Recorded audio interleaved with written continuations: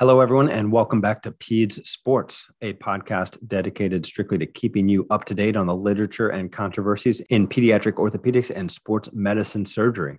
I am Carter Clement from Children's Hospital of New Orleans, and I am joined by my co-hosts. We've got Neeraj Patel from Lurie Children's Hospital in Chicago, Pamela Lang from University of Wisconsin, Cordelia Carter from NYU, and my partner down here in the Crescent City, Dr. Dominic Gargiulo, another pediatric sports medicine specialist at the Children's Hospital of New Orleans. Now, before we jump into the material, I just want to say it has been way too long since our last episode. All of the POSNA podcast work has been caught up in some other shows, especially after the annual meeting. But I am so glad to be back here with this crew and getting back to what's important. I've been looking forward to this episode for a while. I always learn a lot from this crew, so let's get started.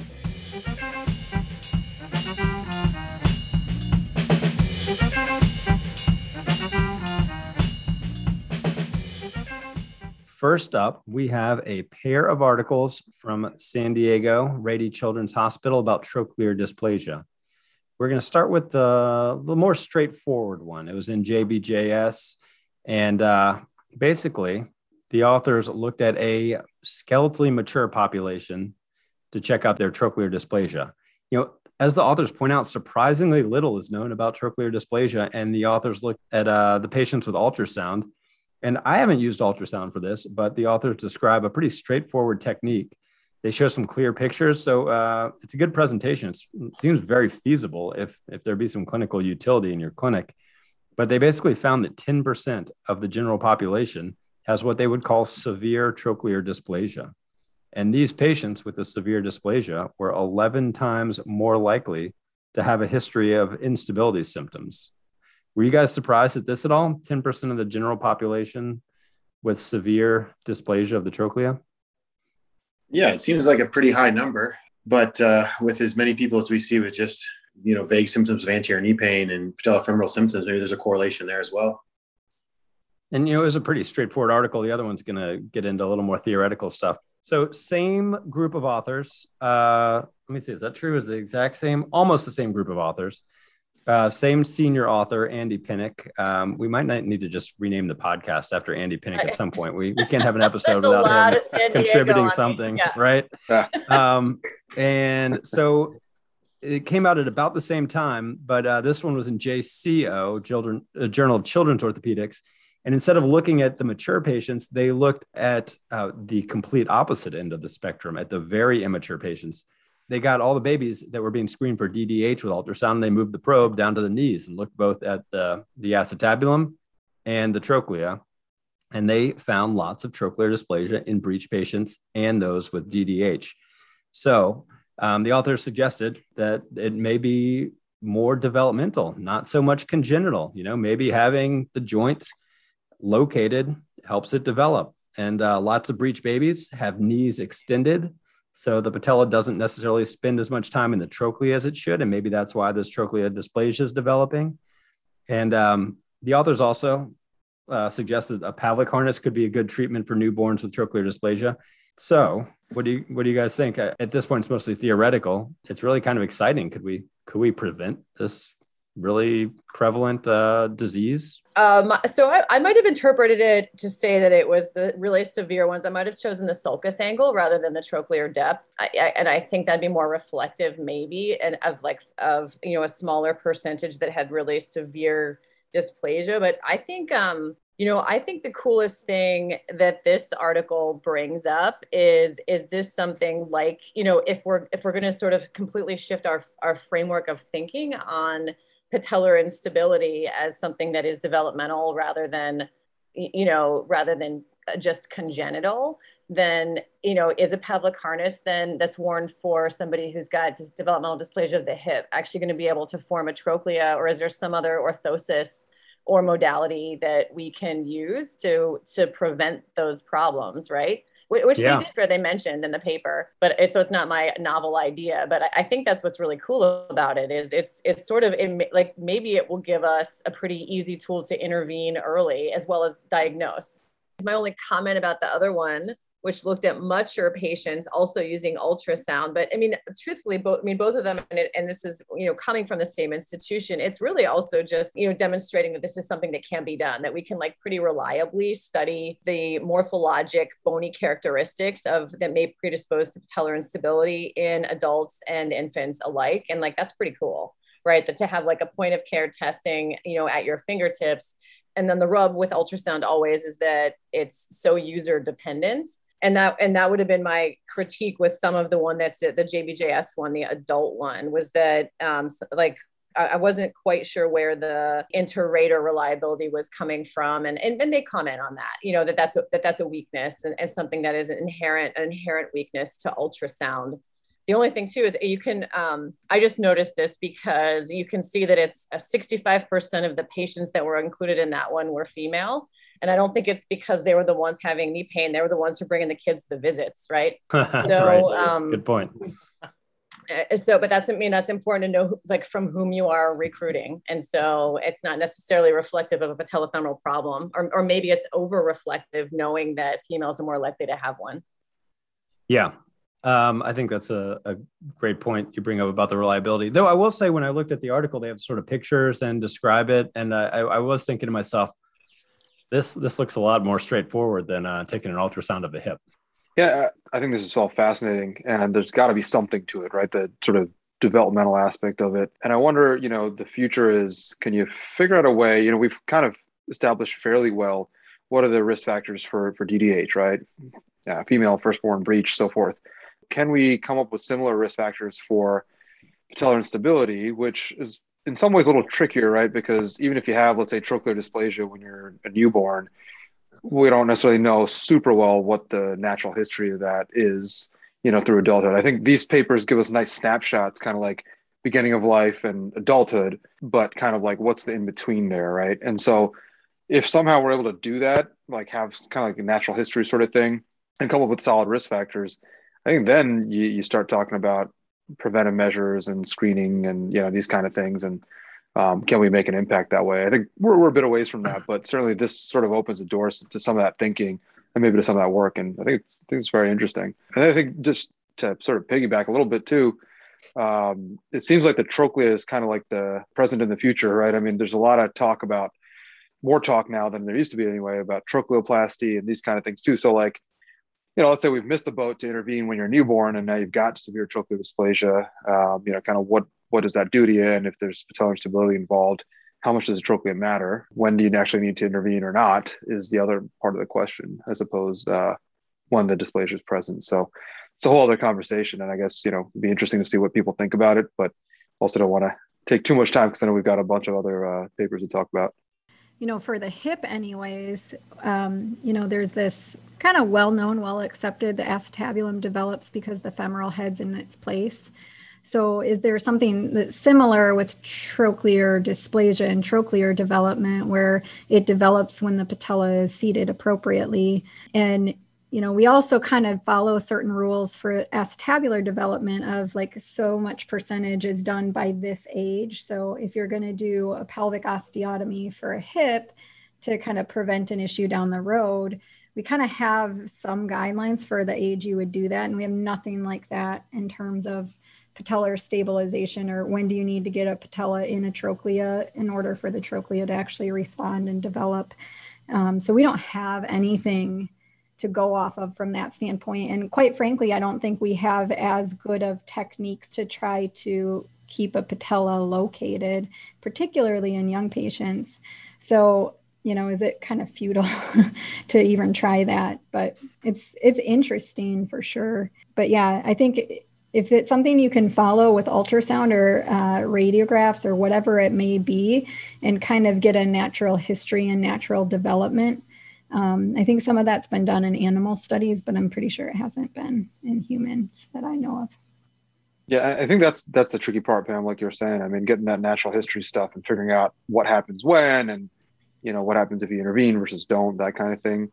But the other thing, I mean, just to sort of keep it 100, right? We know that the consequences of dysplasia potentially are early arthritis and these kind of things, which are a little more debilitating, I would think, for a lot of people than, your kneecap popping out. That's the other part of it, right? Like we could do all this really cool work, but at the end of the day, also like, what is the risk reduction that we are then potentially causing by like intervening early and stuff like that? And are you getting your bang for your buck kind of thing? So as much as, we love patellofemoral stuff and the instability thing, and, we do these operations on kids now, I mean, I don't know how much impact that would necessarily have compared to like DDH, where we know, getting a total hip when you're 30 or 40 is not ideal. I don't know that the natural history of patella or of a trochlear dysplasia or even frank patellar instability is necessarily quite that severe. But still very interesting stuff. And I think, we're all into it. So I'd be curious to see where this goes. Great points, Pam. I'm going to give that some thought about, what's the sort of analog of the procedures we do to get the hip back in the socket? Would you be, like transferring the patellar tendon or something at a very young age to try to, I think it's being maybe more aggressive with guided growth. I mean, that's one thing, right? Like when we have a kid who's skeletally immature and a recurrent patellar dislocator, if they're not a candidate for a tubercle osteotomy, we can, at least I've gotten more aggressive about, in the setting of valgus, guided growth. I mean, I think maybe that's the analog to osteotomy, in the hip. Or, I think bony, when soft tissues aren't enough, you have to actually change the bony morphology to allow that to develop. But then it's interesting, because then you have to wonder if like the window's going to close, right? Actually, before they're candidates for a tubercle transfer. Right. Or if we're talking even at a younger age, like the analog of a patellar harness, are we talking some kind of orthotic situation, right? Where, it's like a patellar stabilizing brace of some sort, or taping, I don't know. I think this is all completely sort of uncharted territory. Yeah. As the authors point out, are you just putting that many more kids in Pavlik's? Now if we got two diseases, maybe every baby gets Pavlik, vitamin D in the water and Pavlik's for everyone. There you go. All right. Well, let's, as hard as it is for us to let the trochlea go, let's move on to the next article. This one's in JBJS about timing of ACL reconstruction, with authors from HSS, Rainbow Babies, and Geisinger. And, I think we all learned in training that ACLs tend to be associated with lateral meniscus tears acutely, and more commonly medial meniscus tears from walking around on an ACL deficient knee. The authors found that the longer you delay ACL surgery, the more likely you are to get that medial meniscus tear. And interestingly, helpfully, they narrowed it down and estimated about 2% per week risk of a medial meniscus tear when you don't have a intact ACL. So they recommend against delaying ACL reconstruction. They also found the risk was worse for obese male patients, and using crutches before surgery seemed to be protective. So how are you guys handling the timing of ACL reconstructions? Everyone basically doing prehab to get the motion back? And does this knowledge change anything for you? I think this is something that I wish I could send to all of the other, whether it's primary care physicians or other orthopedists around the state and region, that end up telling kids like they have to wait till they're older to have their surgery. And, I can't, it's amazing how often that still happens, and how often I'm seeing patients for the first time and they're already, 3 to 6 months out from ACL injury. And whether it was delayed workup or just being told that they weren't a candidate for surgery yet, it's amazing how prevalent that seems to be, for me anyway. I had one today, literally this afternoon. Same exact story. An older community-based adult orthopedist had a 15-year-old kid with closing growth plates, and said that, they should wait until the growth plates are closed. Exactly that consult today.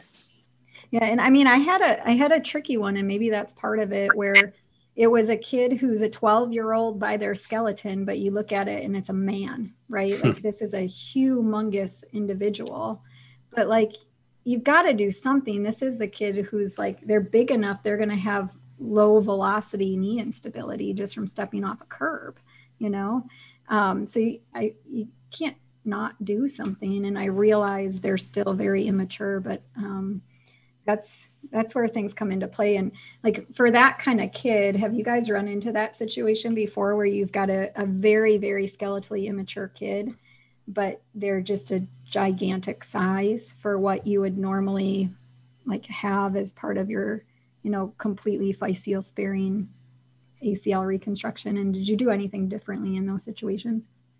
Yeah, I mean, I kind of proceed, the same way, right? I think the whole idea of delaying and all that, I mean, that's sort of out the window since the advent of bicycle sparing techniques. And I still prehab them, right? And I think going back to Carter's original question about, does this data make us rush to the OR? I don't think necessarily, right? Because there's still plenty of data that clearly shows well established that rushing is not a good idea either, with an effusion, stiffness, quad weakness, so forth. So I think it's still a matter of balancing all that.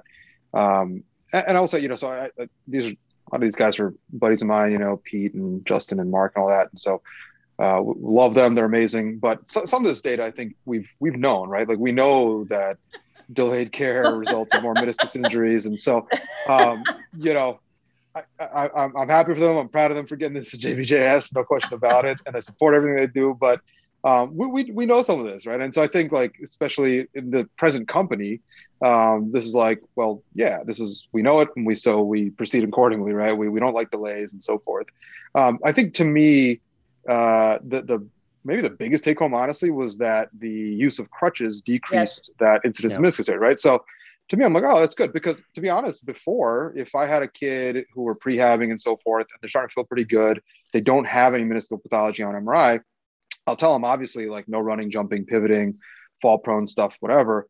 But I wouldn't necessarily always tell them, like, use crutches, right, until surgery. And maybe that was wrong. So, my fault if it was. But since seeing this, I see Cordelia's raising her hand, so I'm glad I'm not alone. But since seeing this article, like, I've kind of sort of told all my kids, actually, believe it or not, to just use the crutches until surgery. And I think it's a pretty low risk sort of thing to tell them. Maybe they don't like it, but beyond that, there's pretty low danger in just using crutches, right? So nothing else that slows them down a little bit. So anyway, for me, that was kind of the biggest sort of little take home pearl of advice that I got from it. I think I completely agree. I really appreciate that you said that, because I sort of looked at this and said, wait, we already know this. Right. This doesn't qualitatively change the conversation. And I think they sort of say, like, our aim was to quantitatively change the conversation. Like, rather than, the discussion I think all of us had with patients was, the longer you go from injury to surgery, the more likely you are to have associated injuries of your meniscus and cartilage, and the more likely they are to be severe and irreparable. And so that's how we think about timing. But it wasn't like we could say for every 10 weeks, it's a 2% increase. And so I think it allows us to quantify that a little bit, but it doesn't change the actual message in terms of what was the recommendation. And I completely agree, because it's funny, they didn't put it in their conclusion that crutches may mitigate, right, some of these injuries developing, because I think that would be the thing that most of us would take home and maybe change our practice. Maybe that would decrease the risk of instability episodes, but prolonged non-weight bearing. Actually, I've seen some stress fractures after OCDs, after OCD surgery that was a failure of non-operative treatment. And so, there's no problem we can't make worse, I guess. I think the crutches too is a little bit of that, not necessarily non-weight bearing, but using crutches, right? So it's the way that I oftentimes am treating OCD lesions, or in a post-operative setting where, I can make someone weight bearing as tolerated, but if I tell them they have to use crutches, they're less likely to play basketball. Yes. Right. Because, like, you can tell these kids to not do these things, but they're, like, out playing with a friend, they're going to do them. Right. So it's treating the patient, and it's recognizing that it's a kid and it's somebody who's going to feel better from their injury before they're better. And so that's why I embrace them. The fact they have to carry crutches around might change their activity. Would you rather I think they get crutch fatigue. So then, to me, I would rather they got that fatigue way after surgery than in, like, the first 3 weeks post-op. And so, right, I think, so that's why I give everybody braces and the prescription for activity modification. And I talk to everybody, just as we all do, about, the gold standard for identifying meniscal pathology is our diagnostic arthroscopy. We always expect it and oftentimes find it, even if it wasn't on your MRI. But I think, anyway, I don't know. I'll try the crutches and see. But I do think there is crutch fatigue, just like there's physical therapy fatigue. And so you have to sort of pick your battles. I agree, Cordelia. And I will say post-op, I've definitely run into brace fatigue too. These kids are like, oh yeah, I stopped wearing it. And you're like, oh, so I don't know, I think, but to Pam's point, I think a lot of these things, and even the brace, right? Like post-op, for example, there's been plenty of literature now that shows that bracing probably isn't necessarily post-op and so forth. So a lot of this stuff, yeah, like theoretically, scientifically by the book, by the numbers, maybe you don't need to do it, but I think there's something to be said in this population, especially about just kind of slowing them down, right? And so this is just put a little bit of quicksand under their feet, even if not, if it's not scientifically like the biomechanical thing you have to do. The other thing I just add real quick is we also know that insurance status is related to the frequency of meniscal chondral injuries as well as the type. So they didn't include that here, which is just another thing that I think we all need to be aware about. Obviously, these things impact each other, timing of surgery, right, delay, insurance status, and all that. But these things have been found to be independently predictive of meniscal pathology. So just another thing to keep in mind. And I'm sure that's something that a lot of us have seen in real life as well, the impact of all these different variables. Well, that could not have been any better segue. So from there, we will go to an article in AJSM by the esteemed senior author, Neeraj Patel. I didn't mean to do that, I promise. And this is entitled, the authors basically asked the question, does insurance status affect treatment of children with tibial spine fractures? So we will pivot, no pun intended, from ACLs to tibial spine fractures. And this is the Tibial Spine Fracture Research Interest Group, which we've touched on before. And I guess, first of all, what's sort of the structure? Is that through PRISM or is that just a separate entity? What's sort of the background of the work?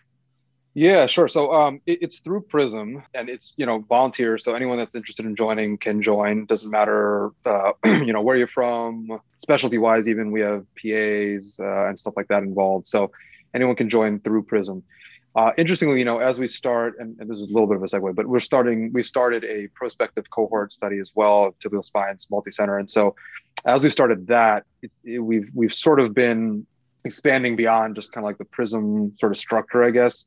And so there are slowly we're bringing into the fold folks that maybe aren't necessarily part of the RIG or like active members of PRISM necessarily, but are interested in the prospective study or have something unique that they can contribute to it.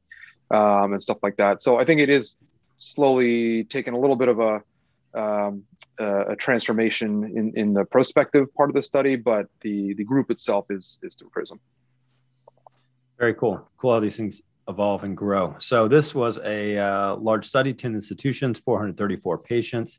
And like most of these studies about insurance status, the results were unfortunate and somewhat depressing.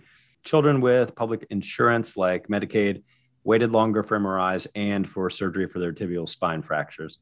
Interestingly, they are also more likely to be casted after, which we know causes more stiffness. Neeraj, what are your takeaways? What should the audience be taken away from this study? Yeah, so the impetus for this was, I think, just my own practice. I think 70% of my kids have Medicaid. And so I take care of a lot of kids that anecdotally seem to be affected by a lot of these issues. And, we had just been talking about ACL stuff, and we know clearly for ACLs, that's well established that insurance status plays a role. So the thought was, well, if insurance status affects the care of all these other pediatric sports and fracture injuries, then if you take a rare injury like a tibial spine, which is, potentially more likely to be missed, the diagnosis is more likely to be delayed at baseline just by the nature of the injury, then you mix in insurance with that. To me, I almost assumed that this was going to be what we found. And so, we have the results as they are. Obviously, it's not perfect. It's retrospective. It's a large number of tibial spines, but there's issues with any retrospective data collection. We were limited in terms of just how, like, what kind of outcomes, clinical outcomes we could really, truly identify longitudinally here. So the impact of insurance on outcomes after surgery for these or after treatment for these fractures is not really clear based on the data that we had. But I think it is still eye-opening just in terms of like the timing of treatment, the type of treatment and stuff like that. And again, it's just another piece of data to tell us that there's issues in this country and our society in terms of who gets what kind of care.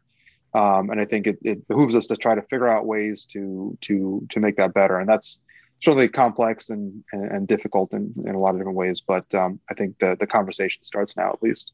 I don't know how you would necessarily do it, but I think it'd be really interesting to try to be able to follow how many different encounters or how many different interactions with healthcare there are, because I get the sense that that's part of the problem, right? Like there's an initial like urgent care visit, and then there's this referral back to maybe a primary care physician, and then another one, and then maybe a referral somewhere that gets declined, and then like a bunch of steps to get to where you're actually seeing someone to take care of you, as opposed to like, hey, you saw something, it got diagnosed, and somebody signed it up for surgery within the next week or something like that. So I'm not sure how you would ever track that, but the number of steps you have to go through, I get the sense is part of the problem.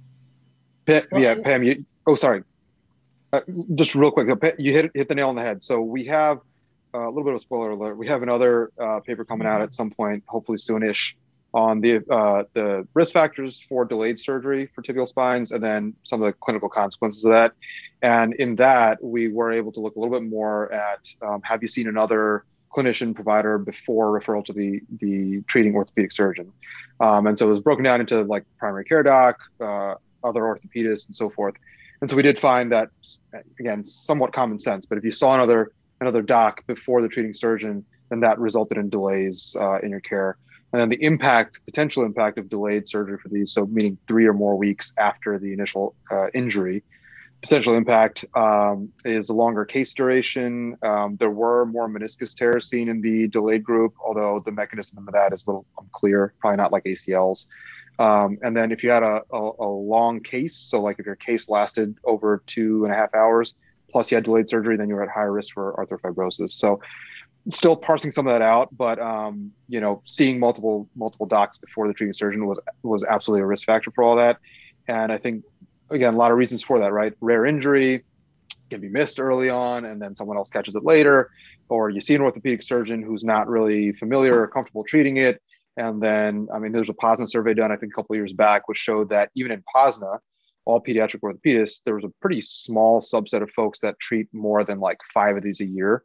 And so, maybe it's waiting till you actually are able to see someone who's familiar with it, whether that's sort of patient choice, looking for second opinions, or just no one around to see. So great point. And I think that absolutely does play a role here. Cordelia, I'm sorry I cut you off there. No. It's such important work. I was going to say, I think we even missed like the first line, which is access to an athletic trainer, right? It's because probably just having somebody on the sidelines who can say like, this is actually a big injury. There's an effusion. You're not able to walk. You actually have to be seen sooner rather than later. And that's your first like contact with medical care for a sports injury. And that's when we are likely to see another dichotomy based on funding. Actually, one of the things I was going to comment on is because I think my question to you was going to be, what are the outcomes, right? Is the outcome of a delayed surgery, is it truly arthrofibrosis, or, what's the complication? Because it has been suggested to me that if a tibial spine fracture is recognized early and then mobilized almost like a prehab, then actually surgical, so that I don't know about surgical time, because then you have to wonder if there's a little bit of healing and then you have to mobilize the fragment. Is that a problem? But if you can maintain or regain and maintain motion before a tibial spine arthroscopic fixation, the way that you could before an ACL reconstruction, then could you actually decrease the risk of arthrofibrosis after? And so maybe we'll actually go to delaying surgery now, not delaying recognition and access to prehab. But I think it's another thing that we don't talk about a lot in terms of treating tibial spine fractures that makes sense. Oh, that's a great point. That's something that I learned from you guys on this podcast on a previous episode, and I've changed my algorithm, and now I send them for prehab just like an ACL if they're going to get surgery. It's hard to know how we can change any of this stuff, what you can actually make better. I wonder if certain insurances having a requirement for a referral to see a specialist is part of the problem and could be something we could actually target and try to, encourage presentation to an orthopedist without a referral to speed up that process. Yeah, absolutely. And that's in the discussion part of this article. We kind of we touch on that. I mean, that's definitely one of the things that slows it down, along the lines of what Pam was saying, in terms of seeing other docs first and then, waiting and stuff like that. But, to Cordelia's point about the presence of athletic trainers, I think in general, to sort of expand that idea, it's the presence of just kind of like that first line of defense, right? So athletic trainers, but also pediatricians, folks like that are kind of on the sidelines or in the primary care offices, who can recognize that, like, for example, right, to me, when we talk to the pediatricians and just go over like general musculoskeletal stuff, give talks and stuff, I just sort of say, like, it's like non-contact injury with a pop and a huge hemarthrosis, like, have a high index of suspicion that something is bad there. And I think there's been papers that kind of show that the majority of traumatic knee effusions in kids have some real finding, right? And so, that's somebody that you want to fast track them to an orthopedist, fast track imaging, get an MRI, quickly, and that kind of stuff. So yeah, I think having folks like sort of on the front lines, if you will, that are familiar, comfortable with these kind of things, even just in a general sense, like, non-contact, pop, big effusion, tons of pain, like bad, doesn't need to know the ins and outs of tibial spine fractures and Myers-McKeever and all that kind of stuff, but just enough to kind of like get the kid in the system and get the ball rolling. I think that can go a long way. But definitely a lot of aspects of this whole thing that need to be addressed. Well, I have one last comment, which is simply, these are really rare, which we know, but like when you were saying somebody might do 5 a year, I mean, if you actually look, if there were 434 patients across 10 institutions across 10 years, that's less than 5 an institution a year, right? So, and that's, I mean, that's why actually multi-center, research is so important, so we can pool our data and our experience and start to learn. But I think it also is a barrier to recognition in the community, I think. Just to like speak to that, and out of curiosity, I feel like in the last 6 months, I have seen a humongous number of tibial spine fractures. Like there was maybe a 6 or 8 week stretch. I feel like I was fixing 1 or 2 a week. Wow. And like, it was crazy. And I've never quite seen anything like it. The number of kids I have right now that are somewhere between like, 2 weeks and 3 months out from tibial spine surgery is crazy to me. And so I was just curious. Did you put all the banana peels on the football field? And they're from like, one of them was like a bike injury or whatever, but it was like a soccer player and then a football player and then like baseball. It's been just crazy across the board. And I didn't know if any of that had to do with like the fact that maybe kids weren't doing as much for a little while and then went back, because here sports started again for the most part in the spring, at least like high school sports. And I just wonder if there's something related to like bone density, bone strength, or something where like I'm just seeing so many, and a lot of them are like 13, 14 years old, some younger, but it's just been a little bit weird because I don't think I've ever done this many in a year, let alone in like a 2-month stretch. Yeah, so we actually, I guess, I don't know, I'm not too far down the road from you, and I had the same experience actually randomly, like kind of mostly over the summer, I would say. Yeah. But yeah, I had, I think like 8 or 9 in like a 2 to 3 month span or something like that, which for tibial spines, it's like a lot. I felt like Ted Ganley over here, something, like doing all the tibial spines in the world. But yeah, it was crazy. I don't know. My hunch is that it's a little bit of like the post-COVID, shaking off the rust and coming back. I mean, I think a lot of folks have described a little bit of a spike in overall injuries when kind of sports started again and schools reopened. So maybe it's that. I don't know. Your bone density idea is kind of interesting too, though, right? Because I think we talk about one of the things with tibial spines mechanistically is like, the sort of properties of the bone in that part of the knee are a little bit different at a certain age, and that makes it like a weak point. So was that exacerbated by inactivity during COVID, and then maybe you're more vulnerable? I don't know, but it is kind of interesting. I saw the same thing. Now I don't know if it's just kind of lightning striking twice in Wisconsin and Illinois, but it is kind of interesting. Sounds like a question for the tibial spine research interest group. We can do like a regional incidents, like during and post-COVID, or check their vitamin D too. Yeah, it made Yeah, me right. think of an episode we did recently with Jen Beck about vitamin D and bone health, and the term she coined, COVID jellyfish, about kids who spent 18 months in their room playing video games and were coming back and having all these weird injuries that they wouldn't normally have. And so I think there may really be something to that. Yep. Yeah. I've seen nutritional rickets from a pizza and Pop-Tart diet. And I'm not that's in the chart and not going outside for a year and a half. I think we're going to see all sorts of stuff like this. Yeah, that glow from Halo doesn't quite do it, I guess. All right, so now we're going from common stuff to rare stuff to really obscure stuff. So from JPO, also from Rady, but with no Andy Pinnock this time, his partner in crime, Eric Edmonds over there. This study is called Functional Outcomes of Arthroscopic Os Trigonum Excision in Adolescents. So the authors took out 12 os trigona over 6 years, all endoscopically. The surgery seemed to help, but results were not as good as previous adult literature. 40% of patients could not continue their sport. So the authors recommend counseling families about the risk of persistent symptoms after this surgery. So my first question is, am I missing these? I've never excised an adolescent os trigonum. I have done an older adolescent, like skeletally mature and a high level ballet dancer. But I feel like your indications for doing it and the times you would do it, like this would be a company ballet dancer, right? Whose career is ballet, not the 12-year-old who messes around.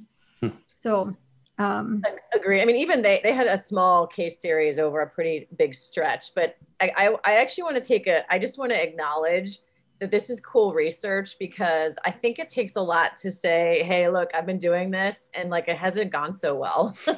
Let's talk about it, right? I think that because I think so, like, I mean, I just think so many of us would be really reluctant to publish and start the conversation. So I wanted to acknowledge that I think it's a really important conversation, and it's kind of awesome that somebody was willing to start it. Very true.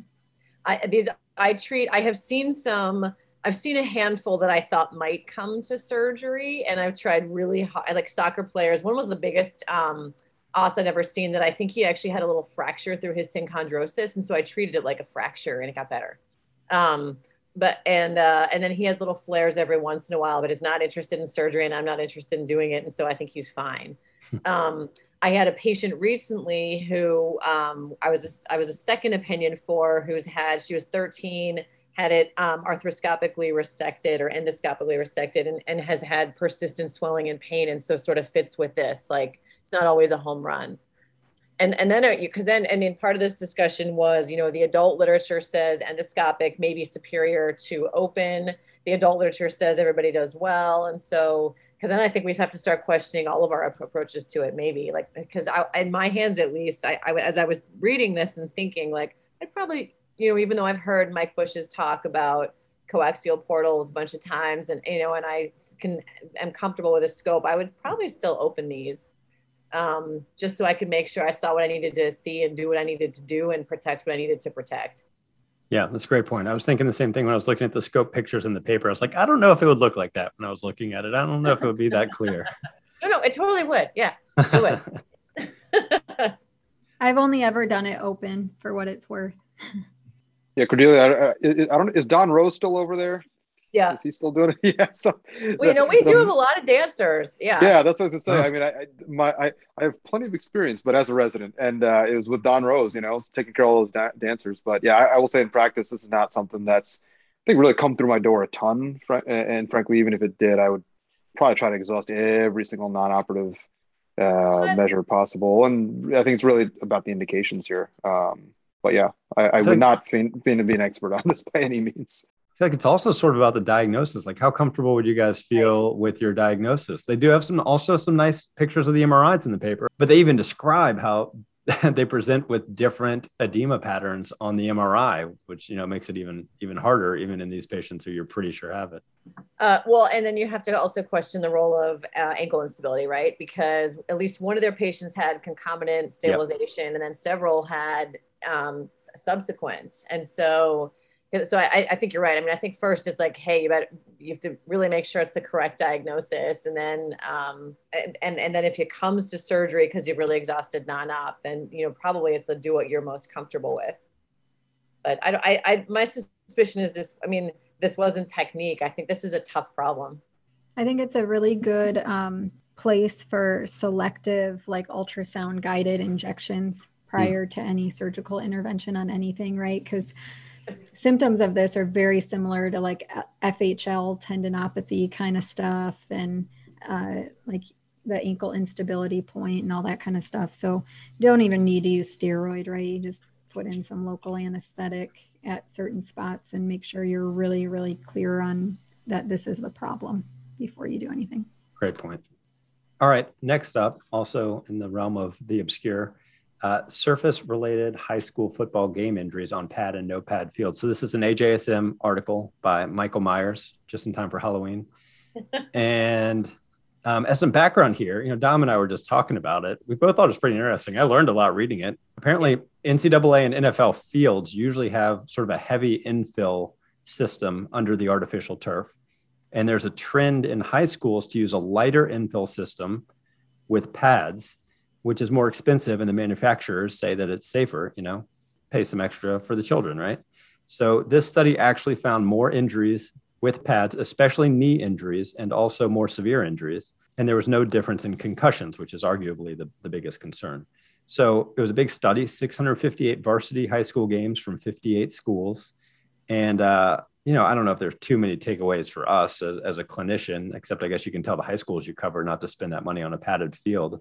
Maybe if there's one takeaway for me, it was the fact that out of 658 games, there were 795 injuries. I mean, we all know there's some risk to football, but there's a number to it right there, over one notable injury per game. So aside from being interesting, anybody have any other takeaways from this or glean anything? I have just like a hypothesis of why that could potentially be, like, because they talk about this lighter weight infill pad system thing. So in my head, I'm picturing like lower density foam compared to like very dense foam that they might be using in the college world. So we've all had people balance on a pillow, right? Like, is there any degree where would you even feel that on the field? I don't know if you'd even feel that, but could that at all create any degree of like instability of the surface unknowingly because of the shock value part of it? I think this study really just speaks to the commodification of pediatric sports, right? And how if you say things like, well, this is going to decrease concussion because it's softer, and it's going to decrease ACL injuries, and then all of a sudden the price tag can go up $80,000 and you'll have people buy into it. And so then it really then highlights the importance of using data to help people make those decisions about where they put their money, because that $80,000 is a trainer's salary or more, right?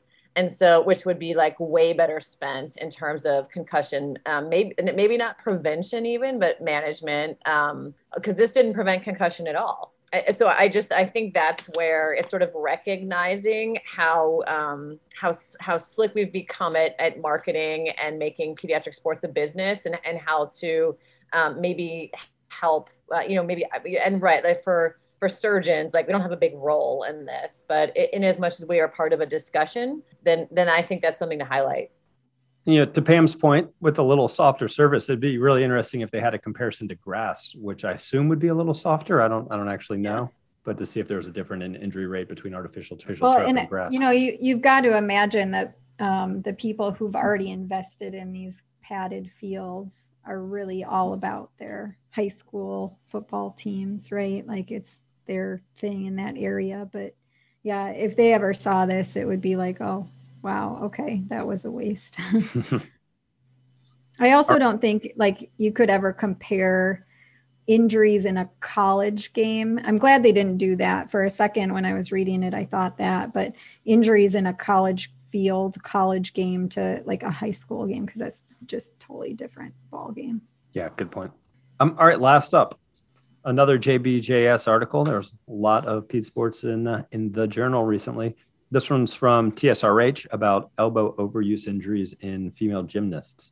And the authors had noticed that gymnasts were getting two different kind of pathologies in the elbow, specifically in the lateral compartment of the elbow. One, capitellar OCD, which I think we're all relatively familiar with, and two, less commonly, radial head stress fractures. So the goal here was to study how they're different. They found 39 OCDs and 19 radial head stress fractures over 5 years, which seems like a lot, but I guess there's a lot of gymnastics in Dallas. I don't know. I've got one gymnast friend, he's from Dallas. They found that many features were what you would expect. The radial head stress fractures presented more acutely. The OCDs had sort of lingering symptoms for longer before they came in.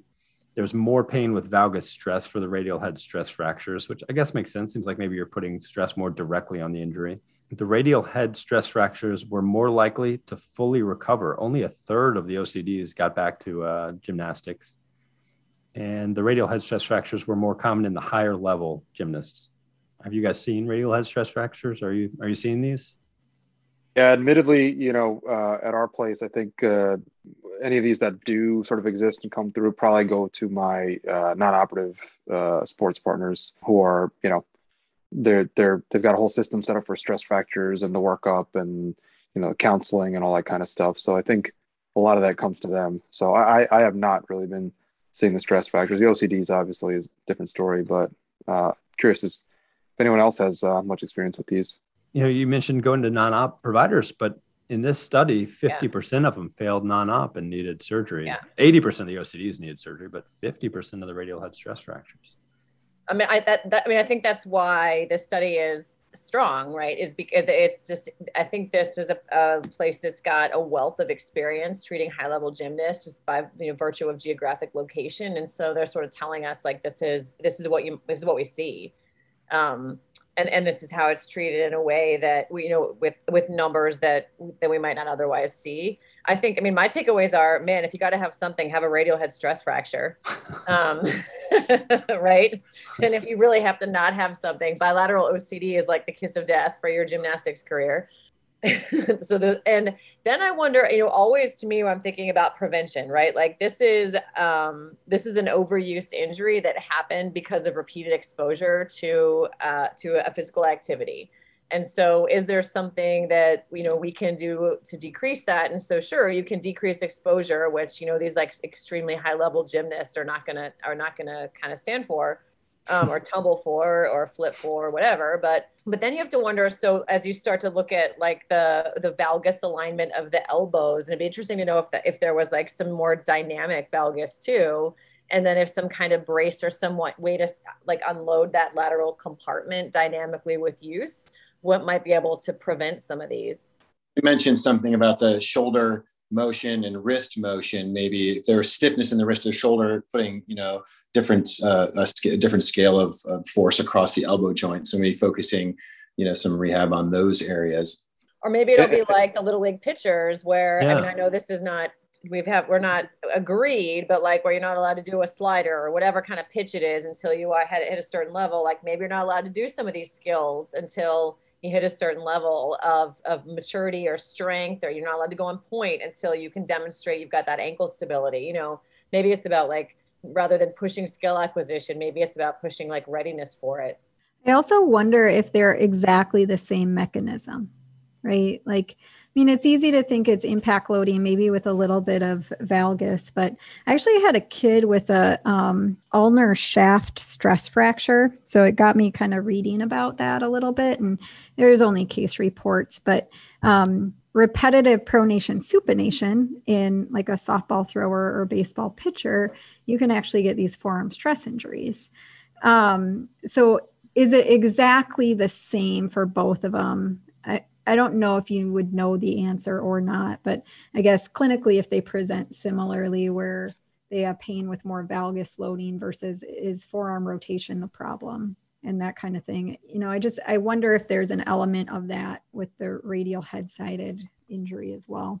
I think I've seen these in retrospect for kind of the slightly older patient who maybe had one previously and their radial head looks a little bit funny. Radial head and neck looks a little funny. And like you kind of learn that they've had elbow pain for a long time. So I don't think it's when they've actually are acutely in the radial neck stress fracture stage, but when they've rested and they still have kind of the aftermath of it, almost like gymnast wrist would kind of give you a potentially longer term issue with your wrist? Because looking at some of the pictures that they showed in the article, like I've seen some radial head necks that look funny like that, but yeah, sort of collapsed a little in their acute phase. It's just like there was kind of the aftermath of it.